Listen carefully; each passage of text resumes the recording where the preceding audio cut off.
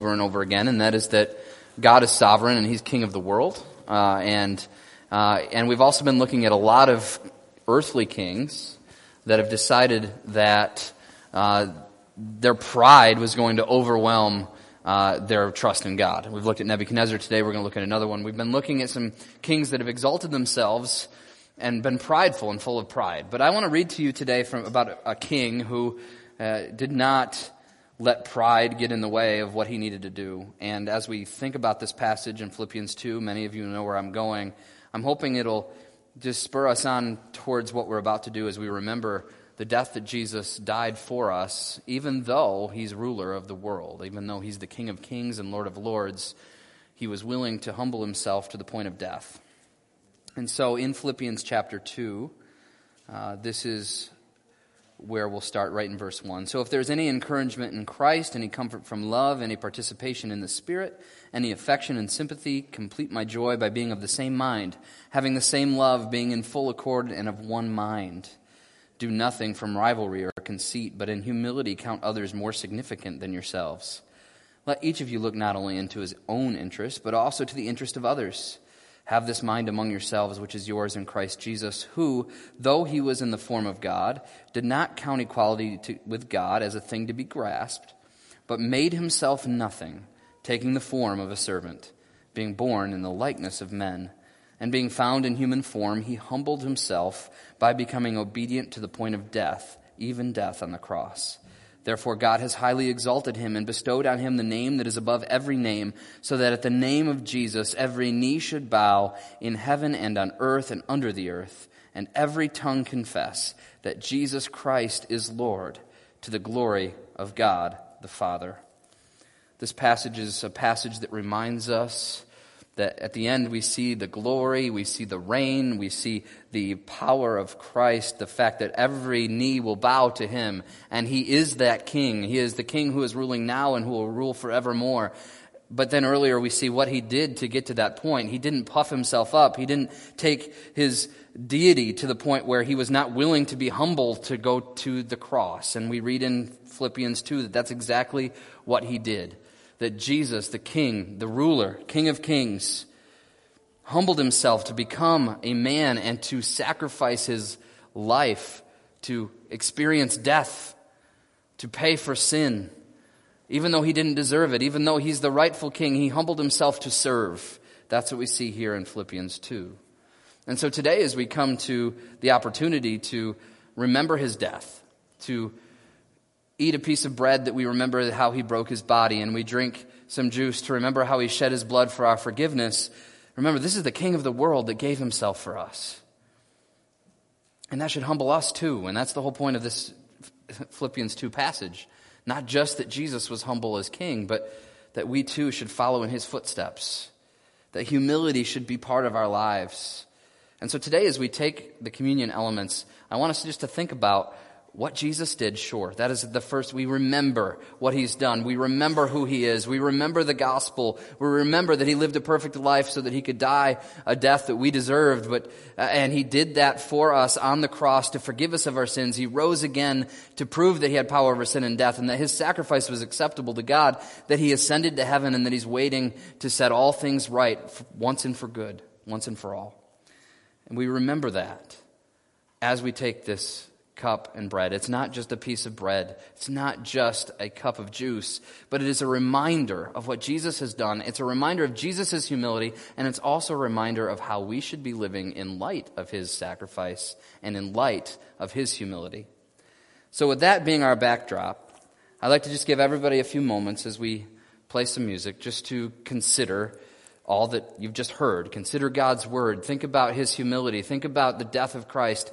Thank Him for that. Reflect upon that. Don't take it for granted. And prepare yourself, prepare your heart in a sense, to remember what He has done, to remember His humility, and to remember how we should live in light of that humility. Let's do that now.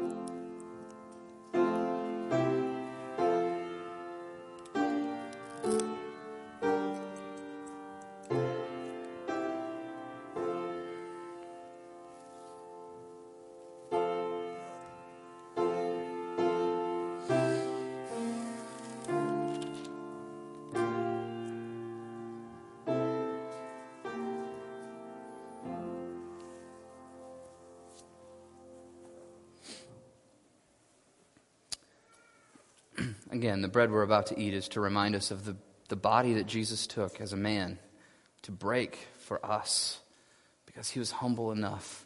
He served us. The King of the world served us through breaking his body, and we remember that. In 1 Corinthians 11, we're reminded of what this is all about. It says, "For I received from the Lord what I also delivered to you, that the Lord Jesus on the night when he was betrayed took bread. And when he had given thanks, he broke it and said, 'This is my body, which is for you. Do this in remembrance of me.'" Let's take.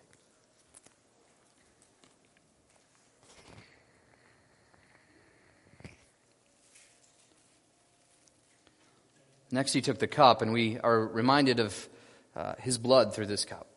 The color is meant to remind us of the blood that he shed on the cross, because without the shedding of blood, there is no remission, there is no forgiveness of sins. And so we know that Jesus shed his own blood. The King of the world shed his own blood so that we could be forgiven, so that we could have a restored relationship with God. That's what we remember when we take communion. This isn't about us, and it's not about just the power of remembrance, but this is about really, truly knowing what God did for us in Jesus. And so as Paul continues in 1 Corinthians 11, this is what we read. "In the same way, he also took the cup after supper, saying, 'This cup is the new covenant in my blood. Do this as often as you drink it in remembrance of me.'"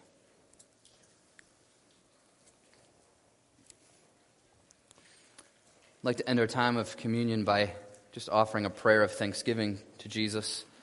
And then as soon as I'm done praying, I do have a few quick announcements, and then we'll get to our preaching time. But let's pray. Lord, we want to praise you and thank you for your great humility, that you chose to come to this earth as a man, to live a life as a man, to die the death of a man. All at the same time, your perfect deity was there, and yet you chose to humble yourself for our forgiveness, so that we could have eternal life, so that we could have a repaired relationship with God, with you. We thank you for that. Lord, help us not to take that for granted. Help us to remember that every day, not just once a month. Help us to truly reflect upon your humility. And Lord, would you help us to live in humility? Because we need your help in that. And so we want to pray that this morning as we remember your death, as we remember your humility, as we remember what has been done for us and who you are. Lord, would you remind us that you are our only hope, you are our only strength, and you are our only source of grace for everything in life. And I pray all this in Jesus' name. Amen.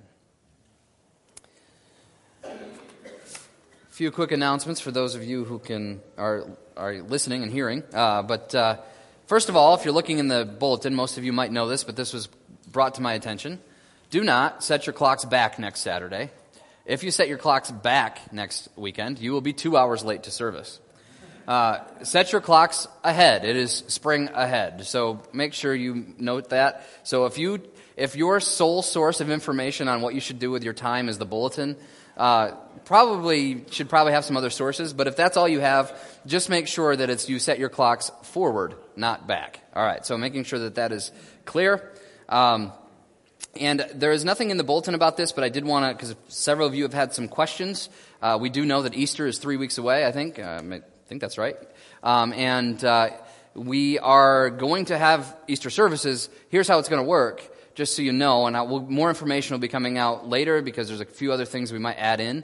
But for now, we're going to keep our services as they've been. Still a 10 o'clock singing service, 11 o'clock preaching service. On Easter, it's going to be the same it's been. Like I said, there may be a few additions, and keep your eyes open, your ears open to know what's going to happen. But just if you're making plans for Easter, that's how it's going to be. We're just going to keep it the same it's been, and we'll do the 10 o'clock singing, 11 o'clock service. So just wanted to make sure everybody was aware of that, so you weren't making different plans based on different thoughts. There is no breakfast this year, just too many complications trying to feed a huge group of people in that way. And so we won't be doing that this year, which I know is disappointing. But again, let's remember what Easter's all about. It's not about what we can eat, but about the Lord who gave himself for us and rose again. And so that's what we're going to remember as we go into Easter. So those are my announcements. It's not quite 11. So maybe we can play a little music before Justin comes up, and then we'll hear from God's Word and Daniel again.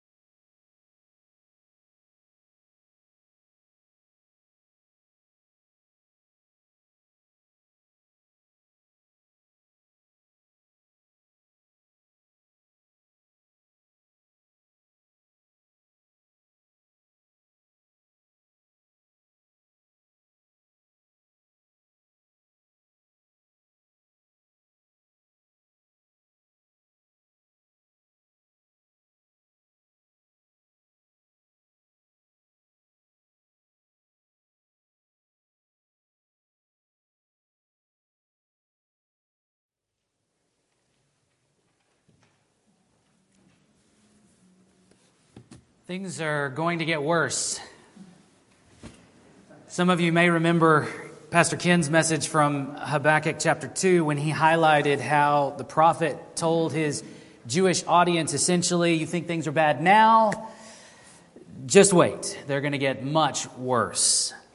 Daniel lived through the much worse Habakkuk was talking about. Habakkuk had announced that Babylon was going to invade Judah to execute God's judgment against the sin of God's own people. Society had become terribly broken. Suffering was rampant in Judah. And now God announced ahead of time that he would send the Babylonians to destroy everything. Teenage Daniel and many of his friends may have heard that announcement, and then they lived through its fulfillment.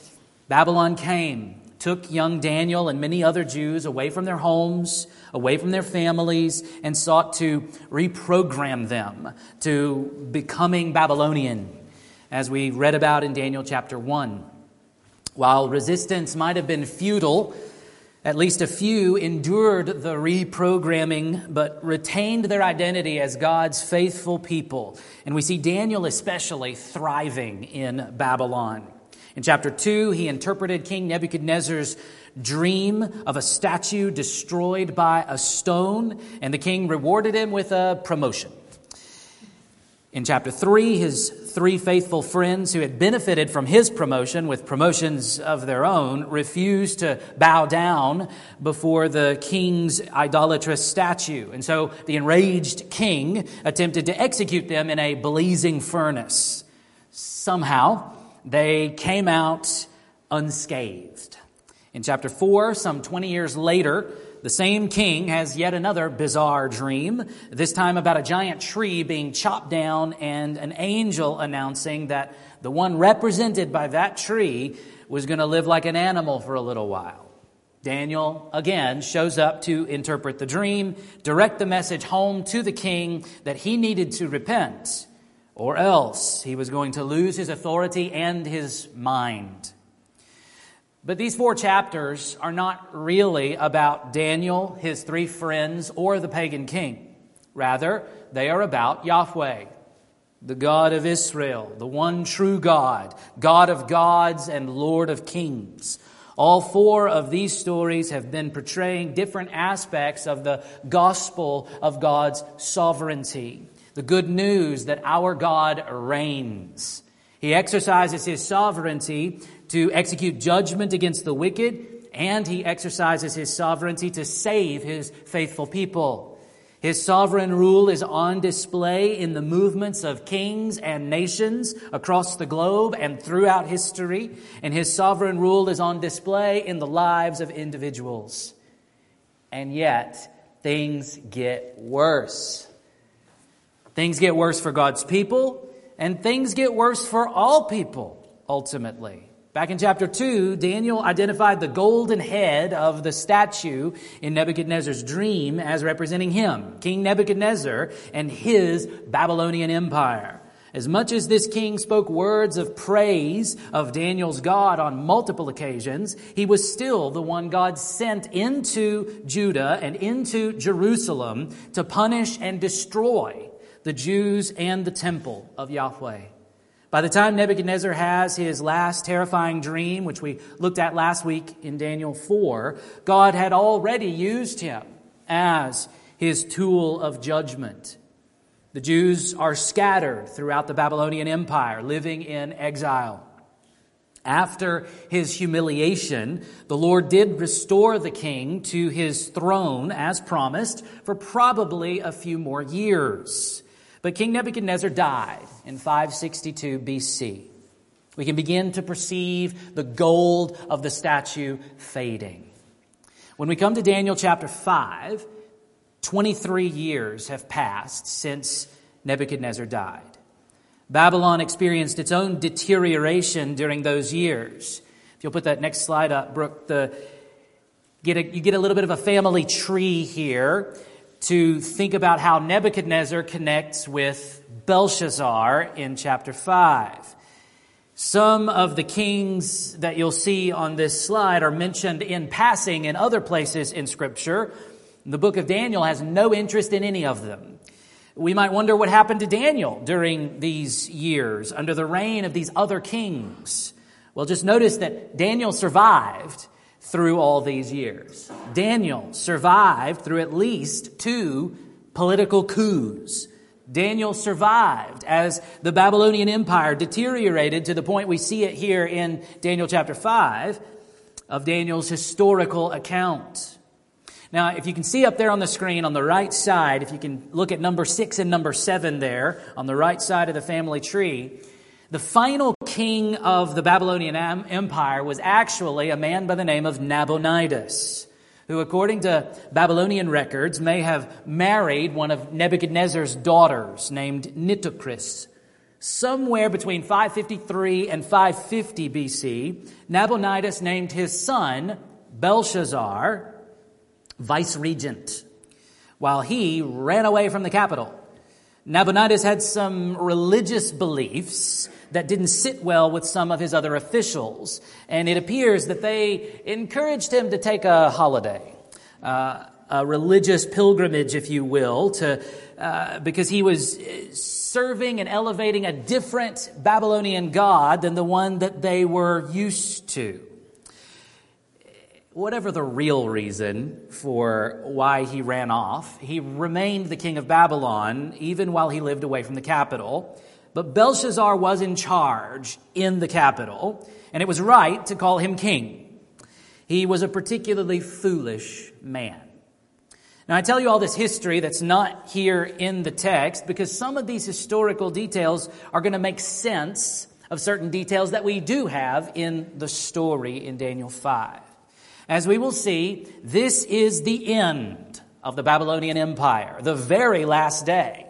So thinking back to Nebuchadnezzar's dream in chapter 2, we're seeing the transition from the golden head of the statue to the silver chest and arms. This is the first aspect of the historical fulfillment of what that dream portrayed. Yahweh, the God of Israel, is giving the kingdom of Babylon into the hands of another kingdom, an inferior kingdom, as Daniel said in chapter 2. Speaking of Daniel, at this point, he's about 80 years old.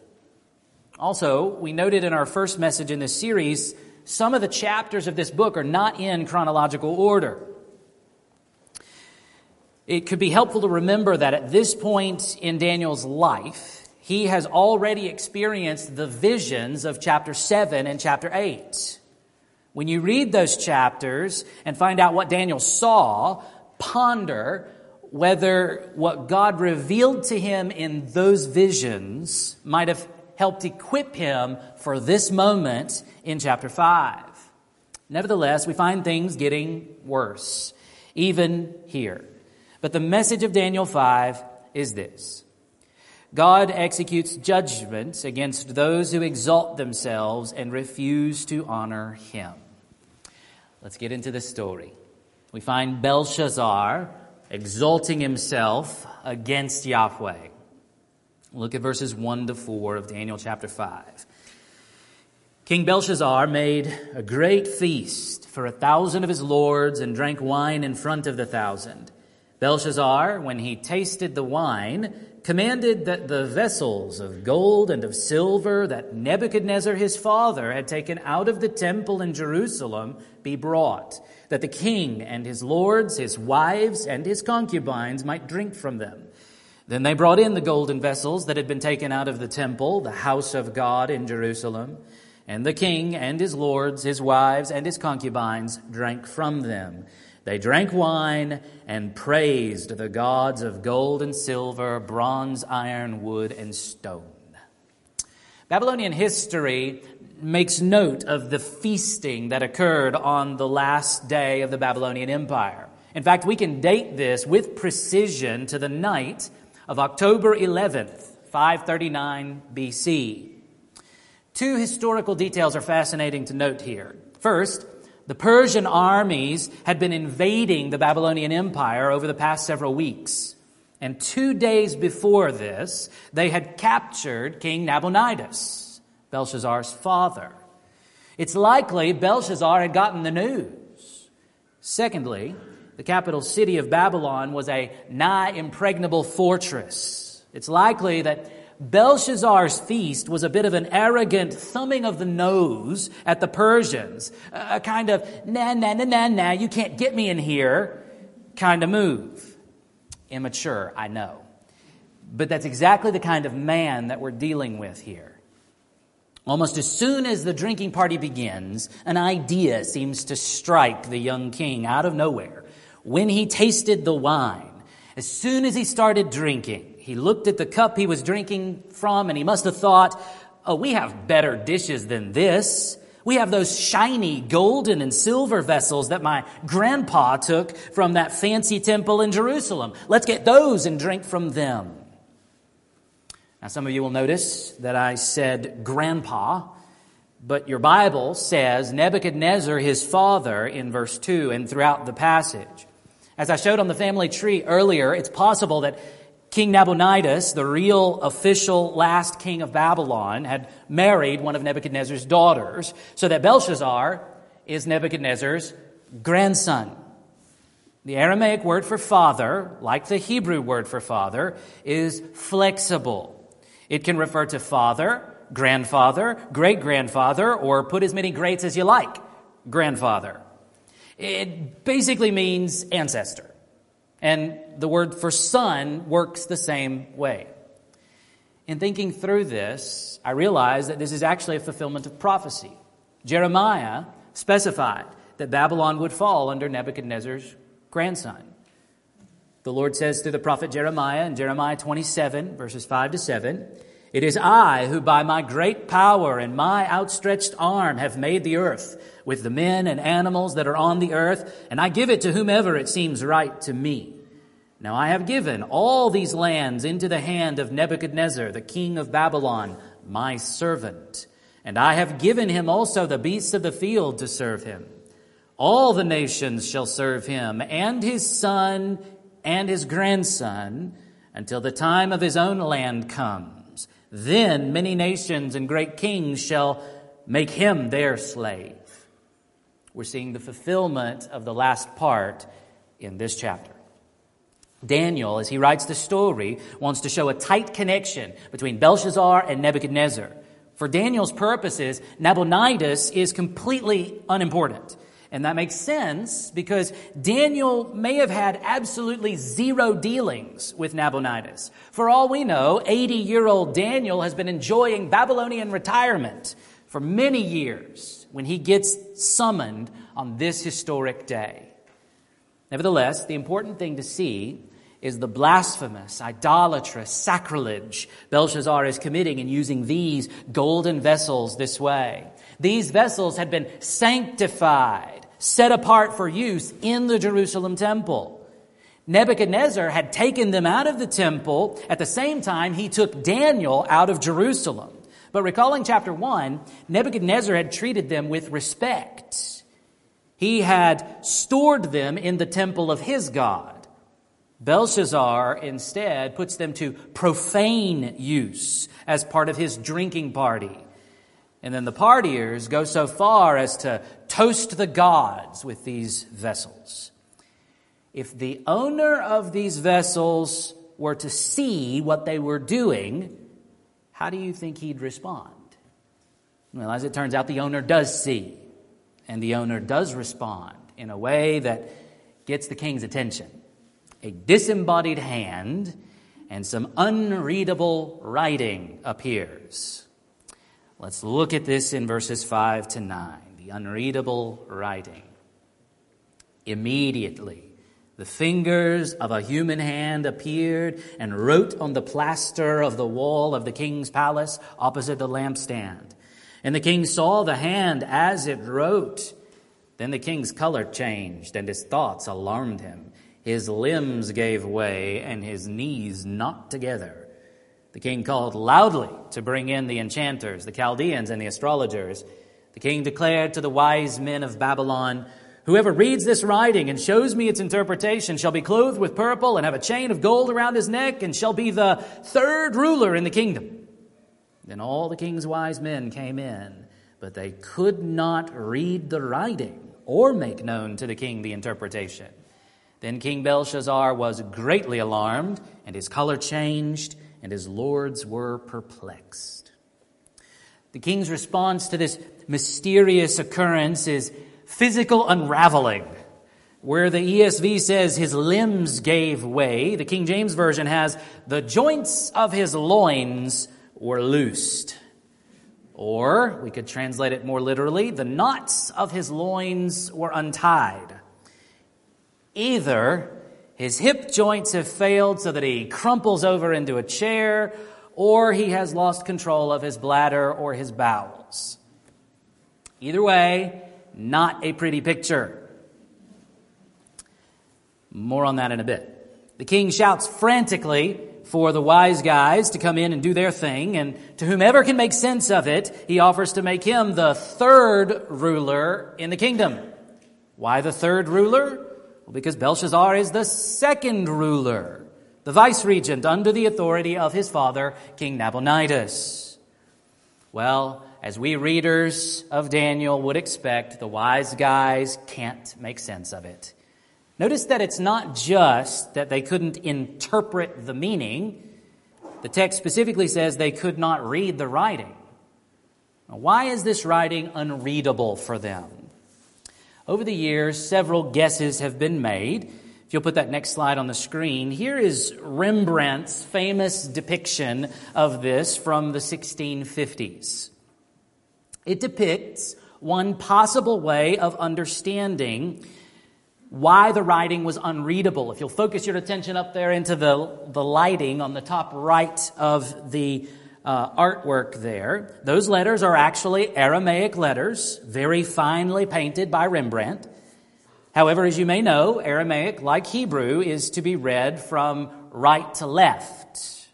When Daniel shows up and tells us what the words are, they are ordinary Aramaic words. However, as Rembrandt has painted them here, the words are put together from top to bottom, rather than from right to left. And that's a possibility. Daniel perceived what the others couldn't, that the letters needed to be read in a different direction than normal. However, a simpler explanation seems more likely to me. When Aramaic was originally written, like Hebrew, vowels were not written, and spaces between words were not always included. So, in your sermon notes, you've probably noticed a series of English letters that don't make any sense. You can put those up on the screen on the next slide. English consonants there all running together. I've provided you with an exercise, a puzzle, if you will. Now, I must ask that you don't distract yourselves during the sermon trying to figure it out. Look it over later this afternoon. Send me your guesses via email or text message. I'll give you one clue, and you got to listen to the sermon to get the clue. But here's the clue to look for. The answer to the English puzzle here is similar to Daniel's answer. Now back to the text. Try to focus. An arrangement of letters like this could be combined with many different meanings. Many different words could be strung together this way. So I imagine the wise guys had guesses, but they couldn't get a consensus, and they couldn't make sense of the words together. So everyone is stumped, and the king is petrified. Enter the queen, who is probably the queen mother, since we've already learned that Belshazzar's wives are there at the drinking party with him. The queen mother, who may have been Nebuchadnezzar's daughter. Listen to her words as she reminds the king of a humble reader from the past. Look at verses 10 to 12. The queen, because of the words of the king and his lords, came into the banqueting hall, and the queen declared, "O king, live forever. Let not your thoughts alarm you or your color change.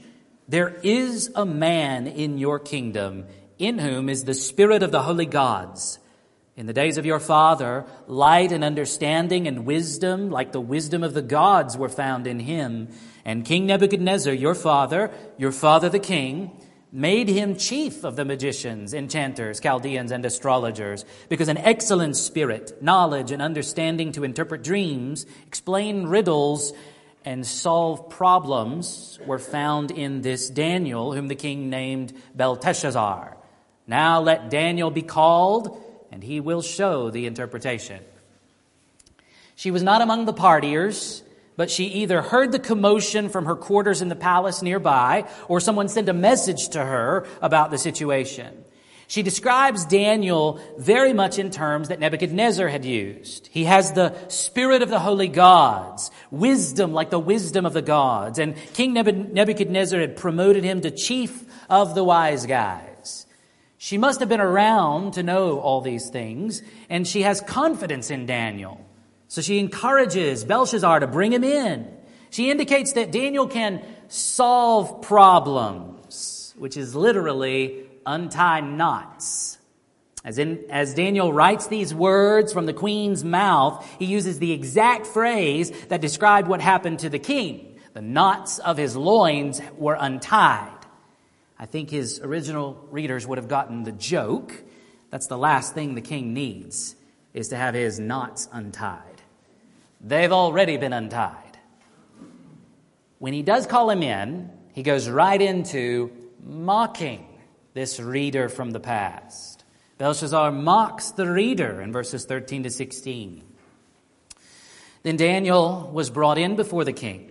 The king answered and said to Daniel, "You are that Daniel, one of the exiles of Judah, whom the king my father brought from Judah? I have heard of you, that the spirit of the gods is in you, and that light and understanding and excellent wisdom are found in you. Now, the wise men, the enchanters, have been brought in before me to read this writing and make known to me its interpretation, but they could not show the interpretation of the matter. But I have heard that you can give interpretations and solve problems. Now, if you can read the writing and make known to me its interpretation, you shall be clothed with purple and have a chain of gold around your neck, and shall be the third ruler in the kingdom." The queen had referred to Daniel in respectful terms, identifying him as the former chief of the wise guys.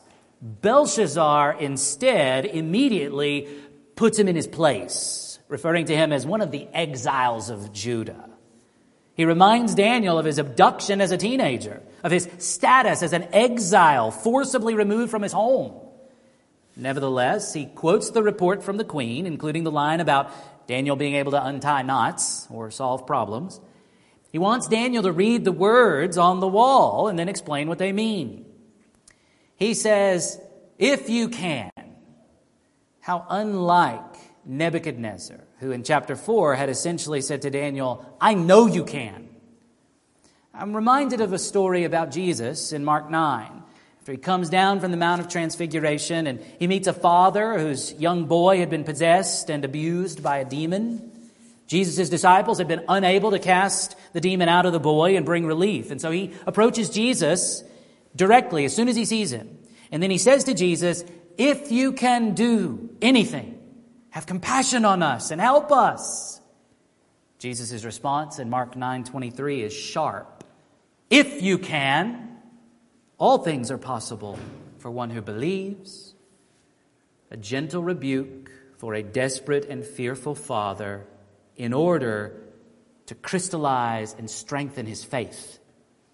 Mark 9:24 continues, "Immediately the father of the child cried out and said, 'I believe, help my unbelief.'" Jesus is patient with our incomplete and weak faith. He prods it in order to grow it. He stretches it in order to strengthen it.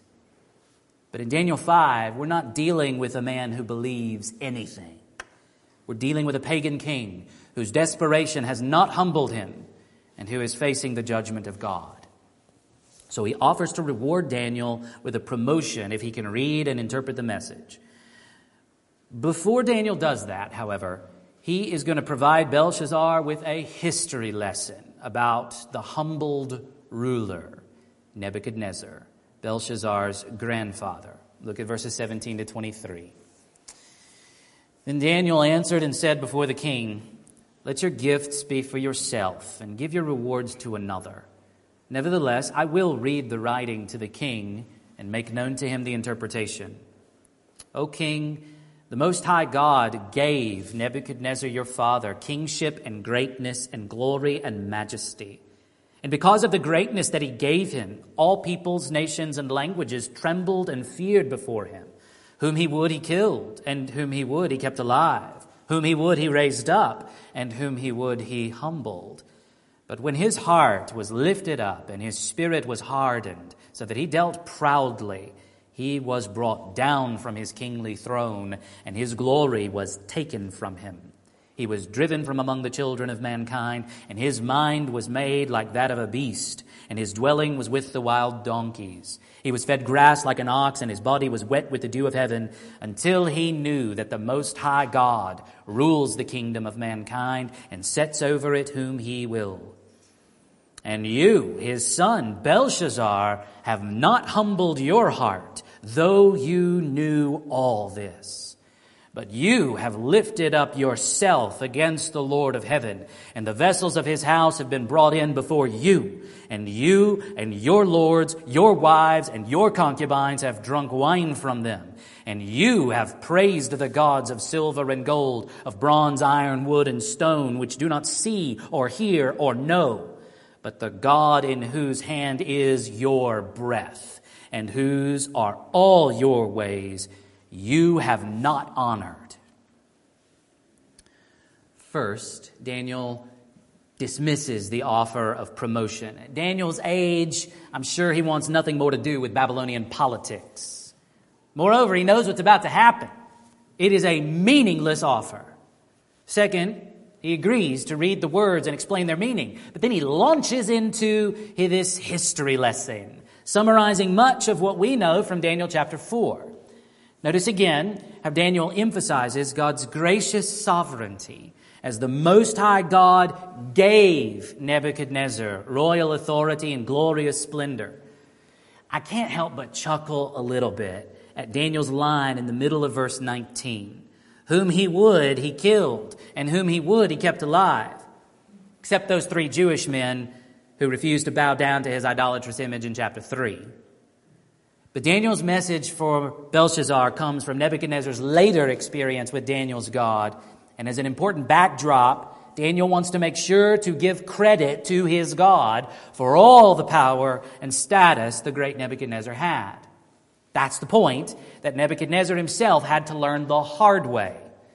Since he took credit for all his accomplishments, since he exalted himself against the one true God who had given him everything, that same God took it all away. That experience of humbling, which we looked at last week, was for Nebuchadnezzar to learn the lesson that the Most High God rules the kingdom of mankind and sets over it whom he will. Daniel doesn't mention the gracious restoration of Nebuchadnezzar to serve a few more years as king of Babylon. Instead, he presses the point home to Belshazzar with these haunting words, though you knew all this. The lesson was not just for Nebuchadnezzar. As the angel had said in the dream in Daniel 4:17, the lesson was for the living. Belshazzar knew the story. The record was from Nebuchadnezzar's own hand. Listen again to verses 22 and 23. And you, his son, Belshazzar, have not humbled your heart, though you knew all this. But you have lifted up yourself against the Lord of heaven, and the vessels of his house have been brought in before you and your lords, your wives, and your concubines have drunk wine from them, and you have praised the gods of silver and gold, of bronze, iron, wood, and stone, which do not see or hear or know, but the God in whose hand is your breath, and whose are all your ways, you have not honored. 14 yous. Though you knew all this, you have exalted yourself against the Lord of heaven. Though you knew all this, you have not honored the God in whose hand is your breath. I'm reminded of Romans 1:21. For although they knew God, they did not honor him as God or give thanks to him, but they became futile in their thinking, and their foolish hearts were darkened. Who's the they? Everybody. Every human being on the planet throughout history knows their Creator. Romans 1:19 and 20 explains, "For what can be known about God is plain to them, because God has shown it to them. For His invisible attributes, namely His eternal power and divine nature, have been clearly perceived ever since the creation of the world in the things that have been made. So they are without excuse." God has imprinted creation with His signature, indications of His eternal power and divine nature, that there is one great God who created all that exists, a powerful, personal being who has always been there and who has brought everything else into being. How do we get from although they knew to they did not honor Him? Paul said in Romans 1:18 that it's because we're all suppressing the truth. And because we're suppressing the truth, God is pouring out His wrath against us. For the wrath of God is revealed from heaven against all ungodliness and unrighteousness of men who by their unrighteousness suppress the truth. How do we stop doing that? We need a Savior who can satisfy God's wrath. We need a Spirit who can enable us to believe the truth. More on that in just a bit. But it's important for us as Christians to feel the weight of the warning here. Though you knew comes across to us as well. We are a privileged people. Essentially unhindered access to God's Word in a multiplicity of good translations. A seemingly infinite reservoir of information about any topic we want to understand. Advanced technology that enables us to communicate across the globe at the touch of a screen or the click of a mouse. Christians, especially in America, have received many gifts from the Lord. The freedoms we currently enjoy in this nation are remarkable when contrasted with the challenges and restrictions that many of our brothers and sisters in other nations experience daily. What does that say about our responsibility? Doesn't our increased knowledge increase our accountability? Didn't Jesus say, "Everyone to whom much was given, of him much will be required. And from him to whom they entrusted much, they will demand the more"? We could compare ourselves with the people in other nations, and we would see a measurable difference in the gifts we've received and the knowledge we have access to.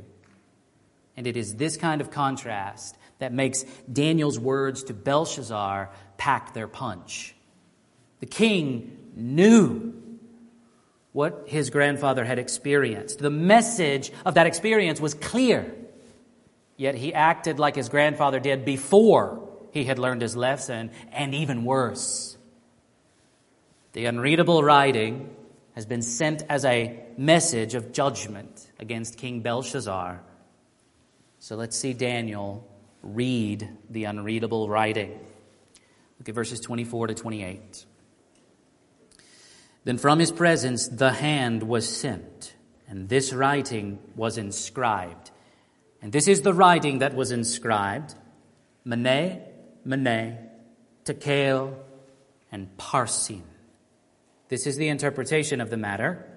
Mene, God has numbered the days of your kingdom and brought it to an end. Tekel, you have been weighed in the balances and found wanting.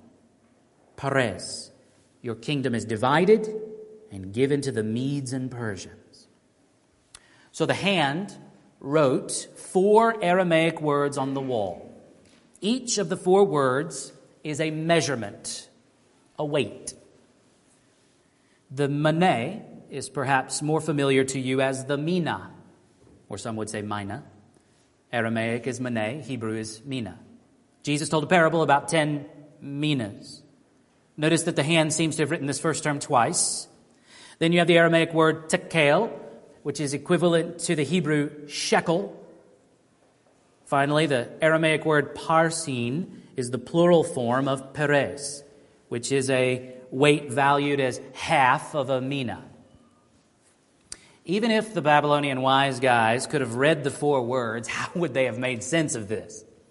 They probably would have assumed that the words were intended to form a sentence of some kind, so that the words communicated a coherent message. And when you insert different vowels among these consonants and you divide the letters differently to make different words, you can make a whole host of different coherent sentences. But as it turns out, the message is not strictly about the weights. Instead, Daniel takes each word as a kind of pun. His interpretation puts a clever spin on each word by turning it into a related verb. Each word communicates 2 related ideas. First, the Mene indicates that God has numbered the days of Belshazzar's kingdom. This is a word of judgment against Babylon. Your days are numbered. The verb translated numbered is related to the Aramaic Mene. Secondly, from this same word, which was written twice on the wall, Daniel adds that God has brought the kingdom to an end. Your days are numbered, and it's all over today. The second word, tekel, is a word of judgment directly against King Belshazzar personally. Daniel says, you have been weighed in the balances. The verb translated weighed is related to the Aramaic tekel. God has weighed Belshazzar, and he lacks weight, lacks substance. He has become worthless because of his arrogance and pride. The third word contains a double pun. Daniel says, your kingdom is divided. And the verb translated divided is related to the Aramaic peres. But the Aramaic peres also sounds like the Aramaic word for Persia. And God has given Babylon to the Medes and Persians. Yet again, we see God's sovereignty on display. He gives the kingdoms of men to whom he wills. He raises up rulers and he brings them down in every kingdom and nation, both back then and today. The last few verses of the chapter give a clipped summary of the aftermath. Belshazzar exalts Daniel, but Yahweh, Daniel's God, humbles Belshazzar. Look at verses 29 to 31. Then Belshazzar gave the command, and Daniel was clothed with purple. A chain of gold was put around his neck, and a proclamation was made about him that he should be the 3rd ruler in the kingdom. That very night, Belshazzar, the Chaldean king, was killed. And Darius the Mede received the kingdom, being about 62 years old. King Nabonidus had been captured by the Persian army 2 days earlier. Then in the middle of the night, after the feasting was over, interrupted by a message from the one true God, interpreted by an aged prophet of God, the Persian army spent hours burrowing under the city of Babylon, using the waterways to gain entry to the impregnable fortress. There was no battle in Babylon, no fighting that night. The city surrendered, and the arrogant king Belshazzar was unceremoniously executed. With Nabonidus in custody and Belshazzar dead on the ground, old man Daniel was suddenly the highest-ranking Babylonian official. In verse 31, we are introduced to Darius the Mede, and lots of ink has been spilled over the historical identity of this man. I won't try to explain the full nature of the debate. Since the text says he received the kingdom from God, I believe this is the Medo-Persian king, also known as Cyrus the Great. Jump down to the end of chapter 6 for just a moment. In Daniel 6:28, we read this summary statement. So this Daniel prospered during the reign of Darius and the reign of Cyrus the Persian. From that statement, it sounds like Darius and Cyrus are 2 different rulers with 2 different political terms. However, in Hebrew, Aramaic, and also Greek, it is not uncommon that the word normally translated "and" can function as a clarifying conjunction rather than a simple coordinating conjunction.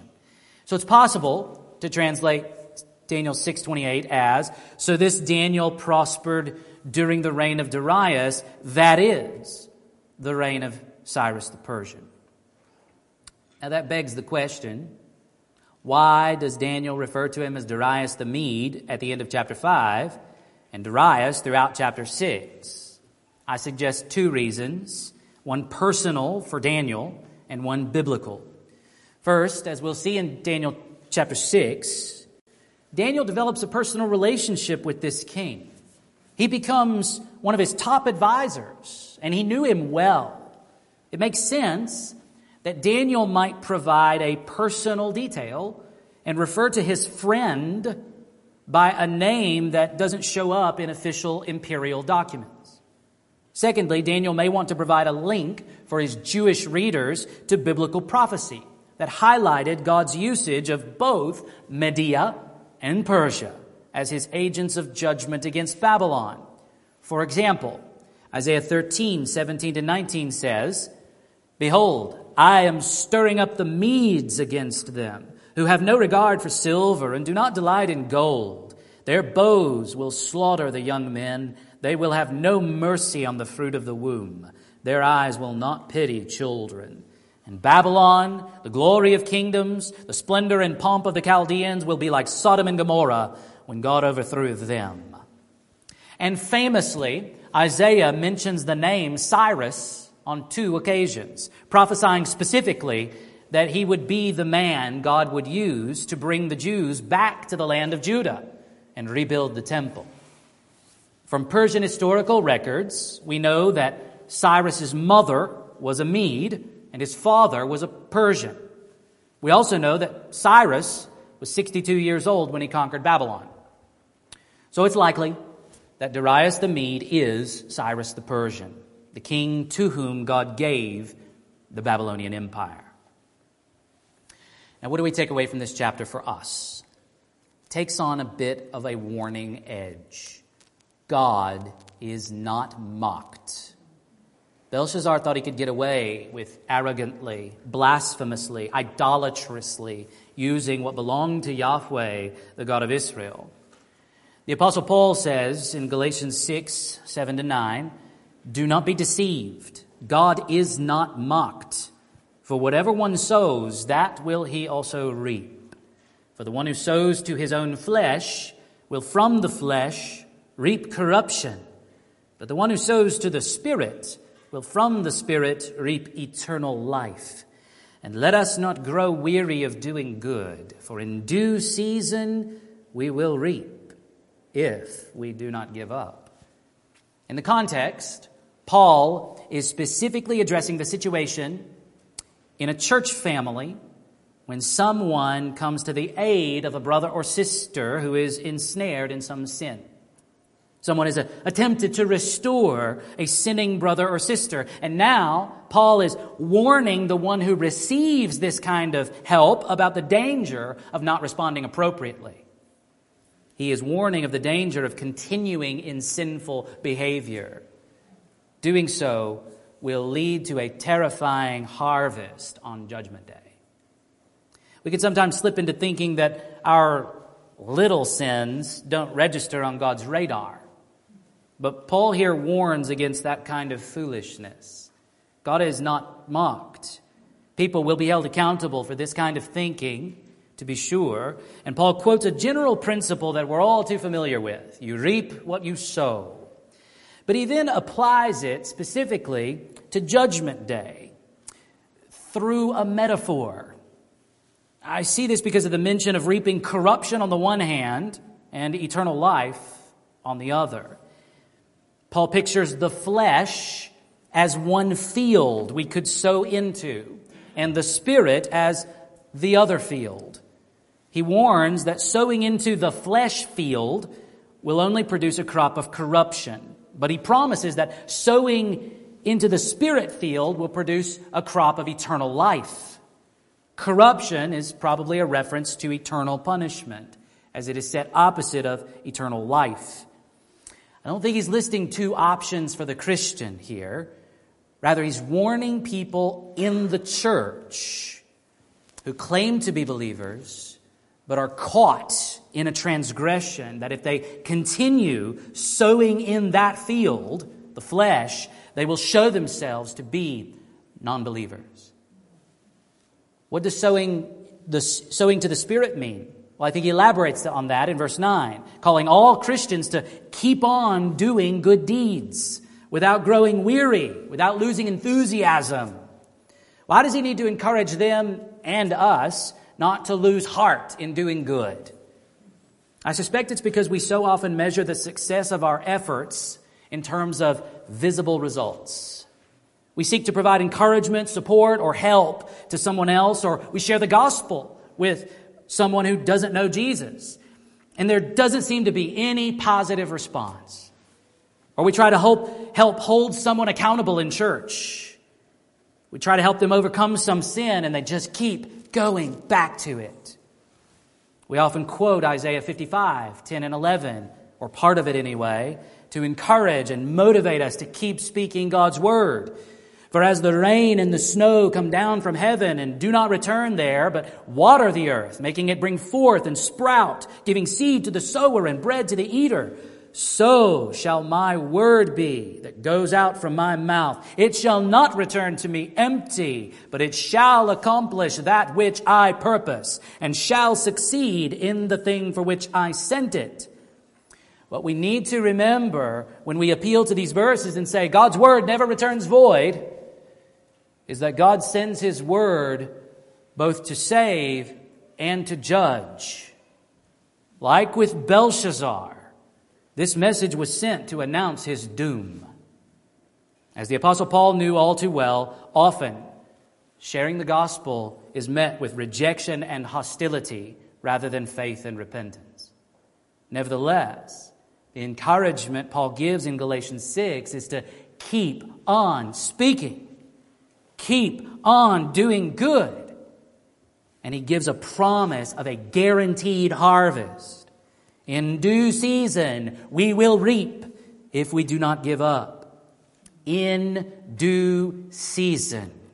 Well, who decides whether it's due season or not? God does. God is the one who delivers the harvest to those who sow in the field of the Spirit. Now, ultimately, he's referring to the reaping of eternal life.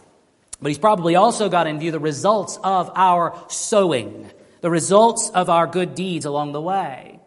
This fits quite well with Paul's assuring words in 1 Corinthians 15:58. Therefore, my beloved brothers, be steadfast, immovable, always abounding in the work of the Lord, knowing that in the Lord your labor is not in vain. So, to all who have ever looked at your hard work and wondered what good it does, the Apostle Paul assures you that because of the resurrection of Jesus, because of the Holy Spirit's work, and because of our loving Father's plan, investing our time and resources in pointing people to Jesus and His Word is never wasted. And that was a bit of a rabbit trail. God is not mocked. The truth is that the writing on Belshazzar's palace wall is a message that God could rightly send to each and every one of us, especially the middle part of the message. You have been weighed in the balances and found wanting. The word wanting means deficient, insufficient, lacking. What is it that we lack? Well, according to Romans 3:23, we all sin and lack God's glory. At the end of the day, that is humanity's fundamental problem. Normally we read Romans 3:23 and we think of God's glory as His standard of holiness that we fall far short of. And it is certainly true that we fall short of God's standard of perfection. But God's glory is so much more than that. God's glory is His significance, His importance. The Hebrew word literally refers to His weightiness. If we are weighed in the balances and found lacking, it's because God's weight is in the other side of the scale. But how can sinful human beings, whether an arrogant king or a hard-working middle-class American, ever be sufficient? Something's got to change, right? What we lack has to be provided, and the problem of sin has to be dealt with. The good news is that God has provided everything we need.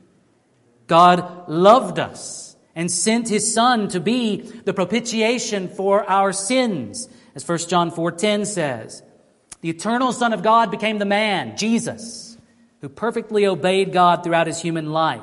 If He were weighed in the balances, He would not have been found wanting. He didn't lack the glory of God. He embodied it. John 1:14 says, and the Word, that's the eternal Son of God, became flesh and dwelt among us, and we have seen His glory. Glory as of the only Son from the Father, full of grace and truth. And He, unlike all other human beings throughout history, never sinned. 1 John 3:5 says, you know that He appeared in order to take away sins, and in Him there is no sin. He came to take away our sins.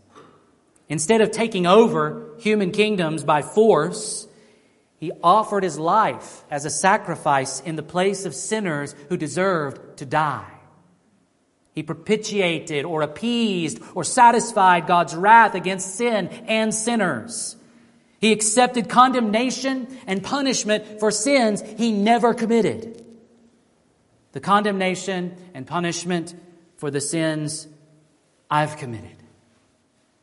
Then He rose from the dead, having succeeded in His mission. God accepted His sacrifice.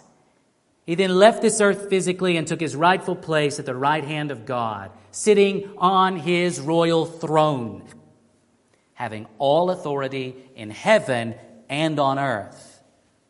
Well, now what? Because every bit of my sin, all of my failure, all of my not measuring up has been punished. All of my debt has been paid in full. He offers me complete forgiveness and cleansing. Hearing such good news, I say, yes, Lord, forgive me. My life is yours. But what about the glory? What about the glory I lacked? In a marvelous twist, the glory of God is the very thing that enabled me to say yes to my Lord. Paul explains it like this in 2 Corinthians 4:3 and 4. And even if our gospel is veiled, it is veiled to those who are perishing. In their case, the God of this world has blinded the minds of the unbelievers to keep them from seeing the light of the gospel of the glory of Christ, who is the image of God. That was true of me before I began to trust Jesus. If you're a Christian today, that was true of you. If you are listening to this right now and you don't know Jesus, that is true of you right now. Satan, the god of this world, has you blinded. God's glory could be right in front of you, but you cannot see it, cannot hear it, cannot perceive it, cannot respond appropriately to it. Can't. How is blindness overcome? How does one who was blind now see? Ironically, to get sight, we need to hear a word. Paul adds in verse 6, for God, who said, let light shine out of darkness, has shone in our hearts to give the light of the knowledge of the glory of God in the face of Jesus Christ. Someone has to turn on the lights in our hearts. God has to shine the light. He has to create light where there was only darkness. Just like He did in the beginning. He speaks and the Spirit gives life. If you're a Christian today, that's what happened to you. If you're not a Christian today, that's what you need to happen to you. Confronted with the glory of God, God Himself must turn on the lights and enable us to see. When we see His glory, transformation happens. This is what Paul had already said in 2 Corinthians 3:18. And we all, with unveiled face, beholding the glory of the Lord, are being transformed into the same image from one degree of glory to another. For this comes from the Lord, who is the Spirit. It is the Spirit who lifts the blindness, and it is the seeing that results in transformation. Glorification is a process that is going on right now for those who know Jesus. We are being transformed from one degree of glory to another. And the transformation happens as we keep looking at Jesus in the Scriptures. We must see the glory to become glorified. The gospel is unreadable writing to those who are perishing. The gospel comes across no plainer than Mene, Mene, Tekel, Upharsin, to those who haven't had the lights turned on yet. As with Belshazzar, we need an interpreter, and that interpreter must be the Holy Spirit. Paul explains in 1 Corinthians 1:14, reading from the 2011 NIV, the person without the Spirit does not accept the things that come from the Spirit of God, but considers them foolishness and cannot understand them because they are discerned only through the Spirit. The person without the Spirit is the natural person. The person as he or she comes into this world. When we share Jesus with someone who doesn't know Him, someone who hasn't been healed from their blindness, someone who doesn't see, someone who hasn't been rescued, saved from their natural citizenship in the dark kingdoms of this world, they can't see Him as He really is. They can't recognize Him as glorious. The Spirit of glory must open their eyes first. He does that in conjunction with our sharing the Word with people. As long as a person is alive, we should never give up on them and assume that they must not be chosen or they'll never be saved.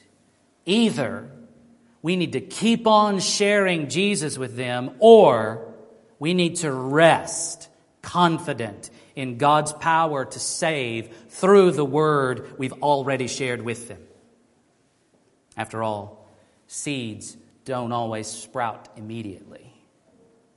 In many ways, we find ourselves in the place of Daniel, responsible to share God's Word to people who aren't really interested in knowing the God who sent the message. Daniel was promoted and praised for his various opportunities to speak before kings, but his preaching didn't result in conversions. Jesus instructed His disciples about what to expect. People will deliver you over to courts and flog you. You will be dragged before governors and kings, who will deliver you over to tribulation and put you to death. And you will be hated by all nations for my name's sake. Wasn't the Great Commission the command to make disciples of all nations? So you'll be hated by all nations, and you must make disciples of all nations. Yes. To whom much is given, of him much will be required. The call is for us to be faithful in proclaiming the gospel, faithful in making disciples no matter the cost. The promise is that He will be with us no matter what, and He's in charge of bearing fruit. The message of Daniel 5 is God executes judgment against those who exalt themselves and refuse to honor Him. It is the Word that brings this judgment. Our responsibility as God's people is to continue speaking the Word. The offer of salvation in the gospel message becomes a word of condemnation to those who reject the offer. But to those who respond with faith and repentance, the Word brings wondrous transformation during the few years of our life in this world and a guarantee of eternal life in a new world with wonders that break the limits of human imagination. Those wonders are rooted in the person of Jesus and His glory. Look to Him now, and you'll never cease gazing on Him with adoration forever. Ignore or reject Him now, and you'll spend eternity in agony with the words, "Though you knew all this," echoing in your mind forever. Exalt yourself now and you will be humiliated forever. Humble yourself now, and you will be exalted and glorified forever. Pray with me. Father, thank you for this word. You have acted in history to bring judgment on a wicked nation, and you do it all the time. Oh, Father, would you help us to take this warning seriously? Help us to be the kind of people who follow the humble King, the Savior of the world, and humble ourselves, constantly rejecting credit for the good things that come into our lives. Help us to be quick and eager to give you public praise for the good things that you give us, the great gifts. Help us to be satisfied with what you provide, and help us to trust you, especially with our loved ones who don't yet know you. Help us to trust your power to save and not get so bogged down or tripped up by our inability to share the message well. Your power is so much bigger than our failures. Thank you for overcoming our weakness and even using our weakness to bring yourself greater glory and to bring salvation to the nations. Equip us, we pray. Help us to glorify your Son in everything that we do. In his name we pray. Amen.